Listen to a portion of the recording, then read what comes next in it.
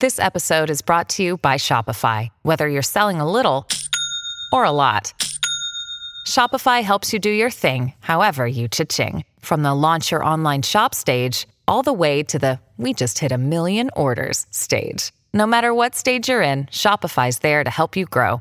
Sign up for a $1 per month trial period at shopify.com/special offer, all lowercase. That's shopify.com/special offer.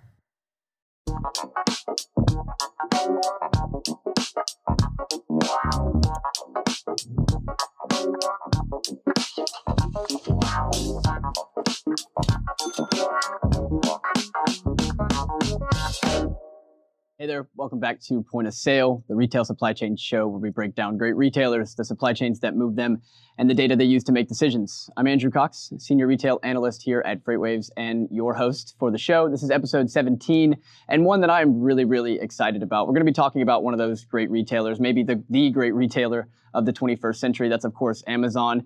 And we're going to be talking about Amazon with someone who spent almost 20 years there, helping build their fulfillment infrastructure, their logistics network, knows it better than maybe anyone outside of Amazon right now. And we're going to talk to him about why he has taken that knowledge away from Amazon and some of the learnings that he's had there. And he is building a new company called Shipium to help fight back against Amazon and empower other retailers to help compete against them. His name is Jason Murray. He is the founder at Shipium. Jason, thank you so much for taking the time today. Great to be here. Thank you. And Jason, I got to take a moment to thank my sponsor. I'm sorry for this. I'm sorry for bringing you in a little early, but ArcBest is more than logistics. Whatever you do, whatever you ship, ArcBest makes it easier for you to do business. ArcBest combines reliable capacity, innovative technology, and trusted relationships to take the complexity out of your supply chain and keep your shipments moving. That's what makes ArcBest more than logistics. Okay, Jason, let's just start high level. Let's start with Shipium. What is it and why did you start it? So I think you said it best. I was at Amazon for 19 years. I ended up building a lot of the supply chain technology that powers Prime. And over the course of that, there was lots of things to figure out in terms of how to position inventory, how to route inventory through the network, and even how to manage the carrier interactions at the end. And after leaving Amazon a couple years out, I just started looking around the rest of the market, and it was very clear that there was a huge gap in terms of what's needed to actually run an effective customer-driven supply chain in the e-commerce segment. And myself and my co-founder, Mac Brown, decided to start Shipium to bring that technology to retailers who want to provide a premium solution, premium type supply chain to meet their customers' needs. I definitely want to talk about Mac and both of you are kind of beginning at Amazon and how you split off and started building very similar things at two different companies. I definitely want to get into that in a moment, but let's stick with Shipium just here for a sec and let's focus on your target customer because you're going after retailers. Are you going after online retailers? Are you going after retailers with a lot of stores? What is the target customer for Shipium? So we have really leaned into this notion. Shipium, the way that supply chain and e-commerce work is when you have more physical assets, more warehouses, more fulfillment centers, more stores in some cases. I think that gives you a lot more room to basically assets to provide a better customer experience. And Shipium's goal is really to provide the technology that helps you leverage those assets in a way that will improve both the cost structure for your company as well as the customer experience. And so I think we're leaning into companies that are complex enough that they have some amount of fulfillment centers, stores, warehouses, et cetera. And we really want to help them. We want to give them the technology they need to actually optimize and leverage those assets. Yeah, that certainly became apparent, right, throughout the pandemic that the companies with assets that leverage them correctly, that had built the infrastructure up and had invested in the technology to ensure that they could operate BOPIS and operate ship from store operations and do curbside, all of the things that customers fell in love with over the last year. Those are the winners, right? The Best Buys, the Home Depot, Target, Walmart. They're all the winners of this pandemic. Let's go to the early days at Amazon. Let's say you and Mac start there. I think late 90s. Prime is not on the forefront, not yet. I don't think you guys are thinking about that. Talk to me about the early days there. What the goals were at Amazon. How you walk me through like the continuous improvements that you learned at Amazon that I'm sure you're bringing into Shipium? Yeah, I mean, early days there was just a lot to invent. I think we take for granted now that there's so many options out there for doing e-commerce fulfillment. My early days were spent working on the fulfillment center technology at Amazon and kind of thinking through how do you structure a building, the processes and the technology to run that thing super efficiently. And so we spent a lot of time on kind of the concept of where are the constraints in the building. How do you lay out inventory, the core processes of receive, pick, pack, sort, et cetera. But honestly, in those days, I felt like the most innovative or the new thing was really taking these physical processes and logistics and seamlessly bringing technology into them. So it was part of the process to develop the actual physical process, the actual physical layout of the building, et cetera, as well as the software that was going to run it. And so a very innovative time as we all kind of worked together to build all that stuff out. And tell me, okay, so I've been thinking this from the outside, is right. You stayed at Amazon and you spent 20 years there building something that was focused on speed. It was focused on the customer, obviously, through Jeff Bezos's moniker, but speed was the ultimate goal. Where at Zulily, Mac went and built something that was, I think, more focused on certainty, on hitting, laying out expectations that could be hit, but they weren't always about speed. I remember back in the early 2010s, they were one of the fastest growing e-commerce companies in the country, but they were delivering things in 2 to 3 weeks. Tell me about the difference in the dynamics between those learnings, between you focusing on speed and him focusing on certainty. I mean, what have you learned between the two of you that you're bringing to Shipium? I think it's just customers are very people buy for different reasons, and I think when you think about the calculus in their head, there's a lot of things going on when they make a decision about what to buy. I mean, it's like, what is the product like? What's the cost? What's the how long is it going to take for me to get it? Am I going to get it in time? All that stuff goes into the buying decision, and I think Amazon really leaned into fast. With Prime, and you're talking to a segment that's willing. You're by default talking to a customer segment that's willing to pay the $100 a year for the subscription and really values the speed. I think what you end up sacrificing though is selection and price in some cases.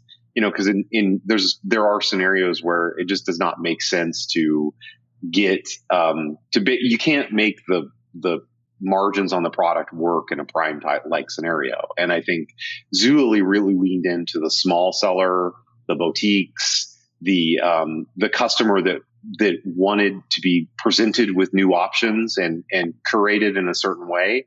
And they were able to kind of capture a certain segment that was buying for different reasons, very price sensitive, very, looking for something new, et cetera. But I think you made an excellent point that in addition, Mac was focused on certainty, and it was because customers, they do care about speed, but they also care about knowing when they're going to get it. And so they had an idea, like, I'm going to have it in time for this event I'm waiting for, then it's absolutely fine. Like I'll take the lower price, I'll buy it, and that's great. Do you think there's one that's more important than the other, speed or certainty, right now at least? I mean, I think,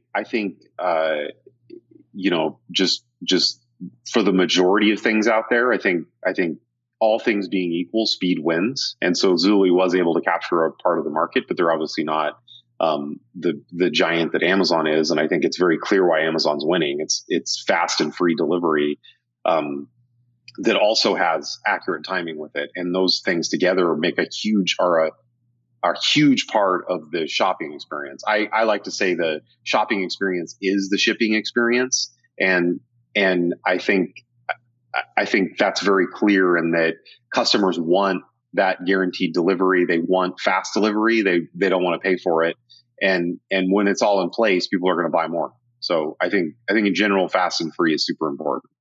Yeah. I keep hearing, whenever I think of, fast and free delivery, I think of the word magic. Like, the things that go on right now do seem like magic. I heard Bom Kim, the founder and CEO of Coupang in South Korea, he said he wanted to create the rocket system to work like magic. He wanted people to not understand how they could buy something at 11 p.m. and it'd be on their doorstep at 7 p.m. or at 7 a.m. rather. Jason, you said in the Business Insider article I read that they kind of did a cover for you. You talked about you wanted to demystify the magic behind Amazon's logistics and how they deliver the things. What is the magic? I mean, in my opinion, a big part of that soup, that magic soup that makes Amazon go, is the technology that links everything together. And I think, Amazon had Amazon is a very vertical company, and all stages of the pipeline are coordinated. And we definitely took advantage of that. Like the fact that, you have the website data, which is driving which is driving what people are buying, which is driving what the supply chain is doing, and we had all control over all those pieces, and even now the control over the transportation part. And I think one of the structural advantages there is the fact that all of these pieces are coordinated through technology. And so with Shipium, what we're trying to do is build this horizontal platform, because we want to be able to provide customers with the ability to coordinate among all these stages, and use things like at the very end, when you understand how much does it cost to ship from point A to point B, that really needs to affect decisions you make all the way up the supply chain in both a predictive and decision making way. And so I think that's super critical to making the whole thing go, that technology and that coordination among all those stages. And then just to add a little bit more in, I mean, these are things that happen in real time, so it all needs to be automated, which kind of leans into the technology. So I think that all together is really the stuff that made it all go. Obviously, on top of that, you also need a great operations team, you need operational excellence, and you need commitment to the customer from that side also. Yeah, I think you talked about it a lot there without mentioning the words. It's something that you wrote about in a blog post a couple months ago. I think it's just push versus pull thinking. Just explain what that is and how the change at Amazon made such a big difference, and why so many other big retailers have caught on and started doing the same. Yeah, I just think that you mentioned earlier, from a very early point, Amazon was very, very focused on the customer and very focused on we want to bring this great experience to our customers. And I think when you start with that as a framework, it's a really good way to. It's a very powerful concept, and I think. I just want to emphasize the one thing I took away from Amazon was this was not a lip service or PR type of thing. It was actually customers. They really were concerned about what was right for the customers, what benefited the customers. And I think the supply chain kind of naturally fell out of that, and Prime fell out of that. We were kind of starting with this point of view of what do customers want, and this notion evolved of they want 2-day shipping. This is really what they want. They want to be able to get their stuff fast. They want to know when they're going to get it.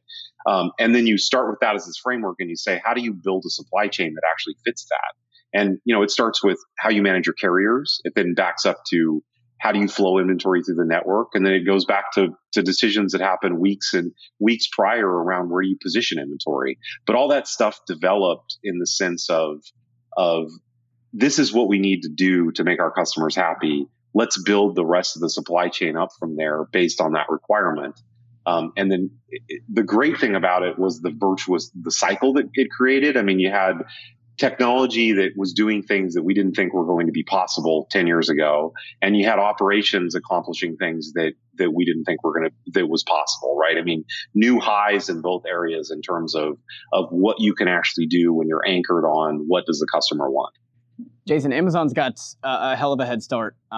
They've been at this for 25 years now. What advantages does Amazon have that can be matched, and what Amazon advantages should others just not try to go after?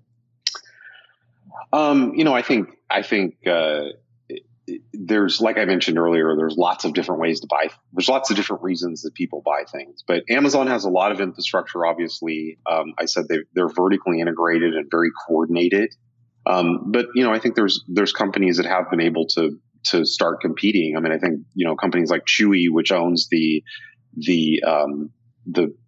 more than half of the pet food segment, but by all accounts, they're dealing with very, very hard things from an e-commerce perspective. But they were so laser focused on the customer, the pet owner, the amount customers care about that they were able to create a comparable experience and also meet the needs of people that tend to be very, very passionate about their pet and what they're buying for their pet. And so I think I think if you go at it as I'm going to just try to compete with Amazon at face value, it's going to be difficult. There's obviously going to be the Walmarts and the Amazons of the world, and those two are going to go at it. But there's a huge gap between that and also having the technology to be able to put all this together and get stuff, create your own supply chain experience that's comparable. So I think there's a lot of room in the market for everybody in general. And I think that competition is great. Like adding more and more pressure on the e-commerce market, making it better from all fronts is going to benefit everyone, benefit the customer, the consumer. Jason, I'm glad you said that there's a lot of room for everyone, because I want to show this chart. You've seen it, the eMarketer charts, the top 10 online retailers. Whenever the team shows it up, it shows this head start that Amazon has, right? $330 billion or something in that range. And they're bigger than the next 9 competitors. But the thing I want to mention here is that when I see this chart, I think a lot about Tesla's EV market share, right? They have a dominant EV market share in the US, something like 75, 80%. That's coming down naturally as more people buy more EVs and the EV industry grows out of its infancy. They should be comparing Tesla's market share to the overall retail market share. Eventually they will be, but and to the overall car industry, right? The same way that we should be looking at Amazon as a portion of all of retail. And my question, I guess, to follow that is, like, can Amazon maintain this lead, or is this just a wrong way to look at it, and we should be looking at Amazon as a portion of total retail? I think both are going to happen. It's very, very clear, especially coming off the pandemic, that the market for the e-commerce market is going to continue to grow. Like, any question on, is this a legit way that people want to shop, is answered. And so I think I think there's a lot of room to compete with Amazon on a lot of fronts. I think people need to bring up their logistics and technology offering to be competitive. I think they need to, start thinking of e-commerce as a first-class channel that they want to bring forward and be competitive. They need to think about their delivery experience as something that is competitive and an advantage for them. And but I think there's room on both fronts. I think the overall TAM, the overall addressable market of e-commerce, is going to continue to grow. And then I think on the other side, I think there's a lot of room for these companies to start eating into Amazon's overall market share as they start to put into place their own excellent delivery experience and customer experience. So speaking of investment, I think it was on a LinkedIn post. You talked about using CapEx to eventually lower OpEx, at least your cost per unit. And you had a comment that said, it doesn't take as much capital investment to reduce outbound shipping operating expenses as you might think. Can you add a little color to that? Yeah, I just think, typically you can, so I'll back up a little bit. I'll kind of go into it. First of all, I'm a big believer that once companies reach a certain size, it's critical and important that they take on their own fulfillment, because in general, the customer experience is so tied to the delivery experience that you need to be kind of controlling and managing that on your own. And because shipping and supply chain is such a critical part of the cost structure of the company, it needs to be something that you're managing actively. And so thinking that you're going to be able to grow into a great retailer and completely ignore the e-commerce side of the delivery and logistics side of your business, I feel like is a fallacy that some companies fall into, but they eventually figure it out and realize that they need to bring their own delivery experience in-house so that they can control it. It's equivalent to, if you want to provide an excellent customer experience, you need to control and run it. And I feel like delivery experience and logistics is just as important to that in terms of how people view their online shopping experience. So with that being said, I think that it's the number I like to quote is probably you can reach 60 to 70% of the US with 2-day with 3 fulfillment centers, kind of using the West Coast, the Northeast, and the Midwest. And so I think starting with that as a baseline and then having excellent technology on top of that to tie it to your customer experience, you're in a really good position to actually start bringing forward a customer experience that's differentiated for you and ultimately provides long-term stickiness with your customers. Jason, the only thing I can think of, hearing you say that was Shopify, was like these big businesses that are doing, fulfillment through Shopify. They're running their whole sites through Shopify. I think they have tens of millions of dollars in revenue each year through a Shopify website. Like what's the defense on Shopify's side here? Like I'm just saying, you're thinking that at one size it's critical to take on your own fulfillment, but I think Shopify is doing a pretty decent job here of doing that at scale. So what's the dynamic there? Well, I mean, I think if you look at fulfillment wise, I think when you're small, when you're below that $50 million, say, I think it doesn't necessarily make sense. That's a really good spot for 3PLs, et cetera. This is when you get to but everyone, if things go well, you're going to start growing. And as you get bigger, you've got enough scale that you don't want to be consolidating scale you don't want someone else to be using your scale to consolidate. You want to use your own scale to get leverage and benefit from that. And I think Shopify is very aware that even their fulfillment network is targeting smaller merchants who want to offload this while they develop their brand and product. And then once you get to a certain size, the expectation would be that maybe you supplement with that, but in general, you're probably going to want to leverage the fact that you have enough scale to move that onto your own and really bring it in house as part of a core part of your customer experience and delivery experience. I see. That's a really good way to frame it. I think that we've talked about e-commerce here for 20 minutes now. We haven't mentioned returns one time. The kind of one of the biggest pain points of e-commerce. Like what can we do to make it better? I've talked a lot about, at least on this show and through my other shows here, is that I think in our industry, we focus so much on how can we make the returns process seamless and frictionless and free and easy, but we don't focus on how to just minimize the amount of returns. How do we create, I think it's in the pre-transaction focus rather than the post-transaction focus, giving better imaging, better descriptions, things of this nature, 3D and AR testing. What else can we do from an industry perspective to get a grapple on returns?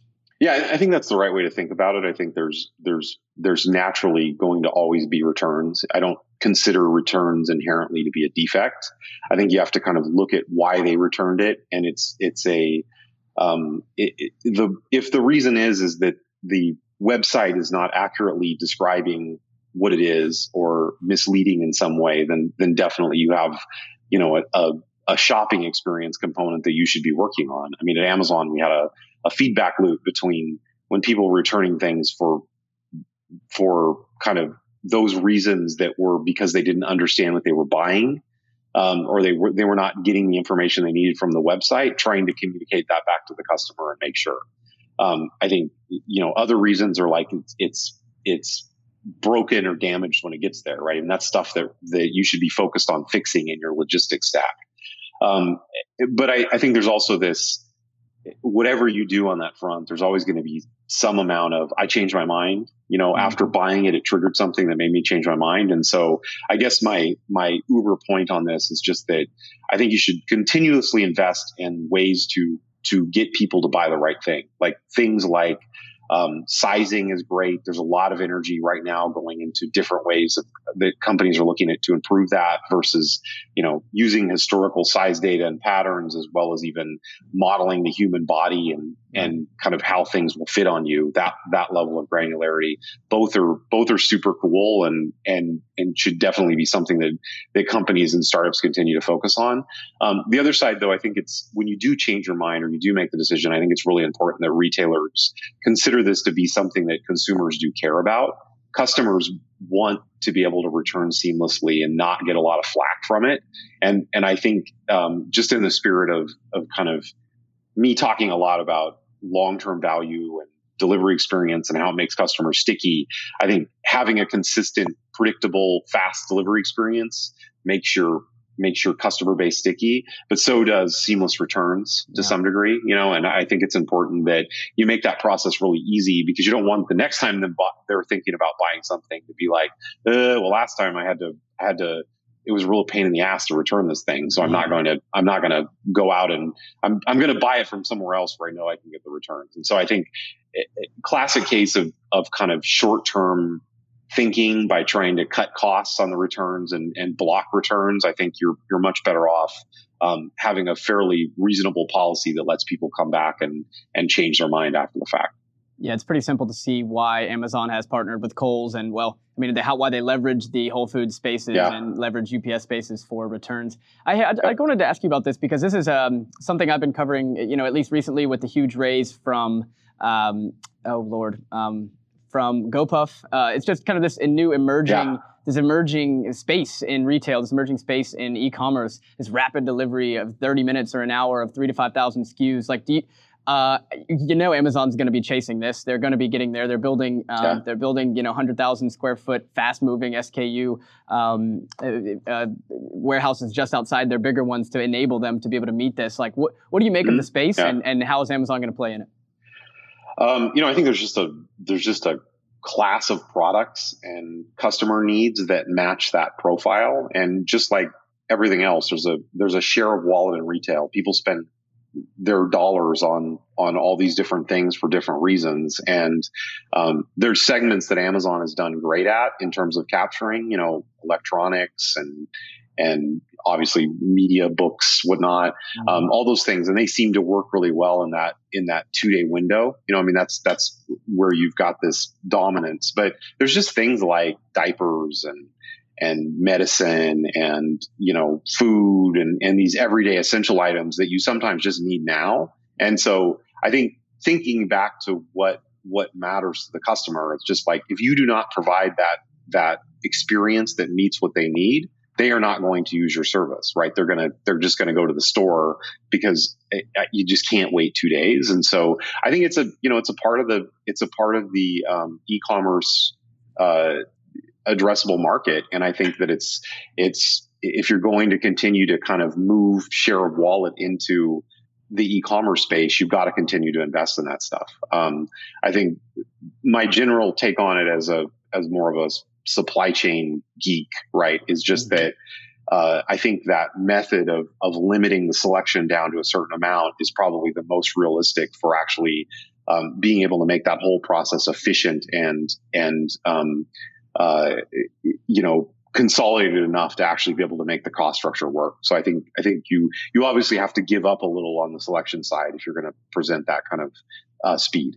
Yeah, I agree with you there, and I just love the vertical integration portion of actually owning the inventory, being able to make a margin on inventory, and not have to make your margin on delivery on the gig economy workers. I think it's a solid move, and I think it's going to be great. I'm very much looking forward to GoPuff arriving here in Chattanooga. I'll be using it.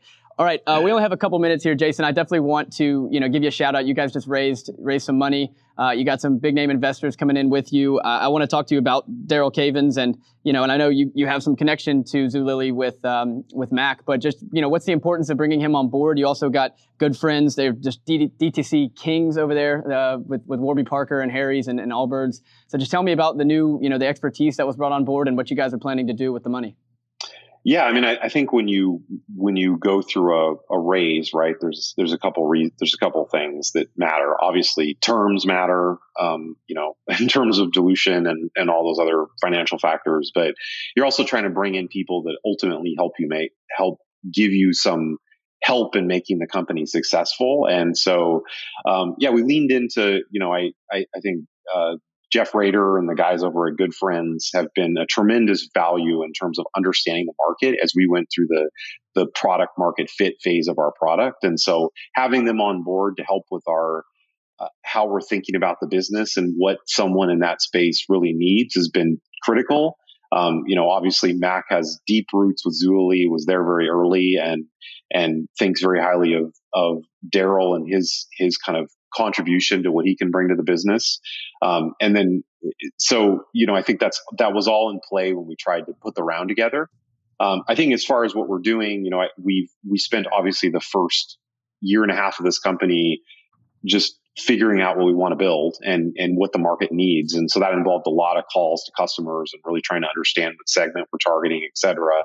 And we're now at a point where we've leaned into this platform. The software is running live at customers now.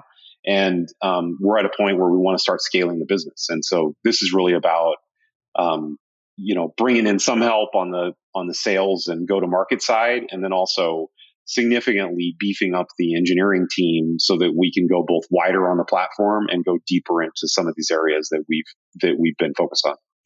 Yeah, makes total sense given you and Mac's backgrounds, leading by engineer, hiring engineers. All right, man, this has been awesome, Jason. Thank you so much for the time. Hey, give the people listening a shout out where they should go learn more about Shipium. If you guys have any jobs open, where should they go and apply? What's up? Yeah, absolutely. Shipium.com. You should be able to get there. There's plenty of information about what we're doing and some blogs and that we write regularly about how we're thinking about this. And then shipium.com/jobs. We keep most of our current open posts there. So thank you so much. It was great talking to you. Yeah, you're very welcome. We also have a bunch of jobs open at FreightWaves, people. So go to, I think it's freightwaves.com/hiring.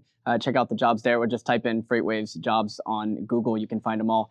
That's been it for episode 17. This has been a really fun one. I learned a lot in this one. Everyone, make sure to go subscribe to the Point of Sale newsletter. If you haven't yet, you can find that at freightwaves.com/POS.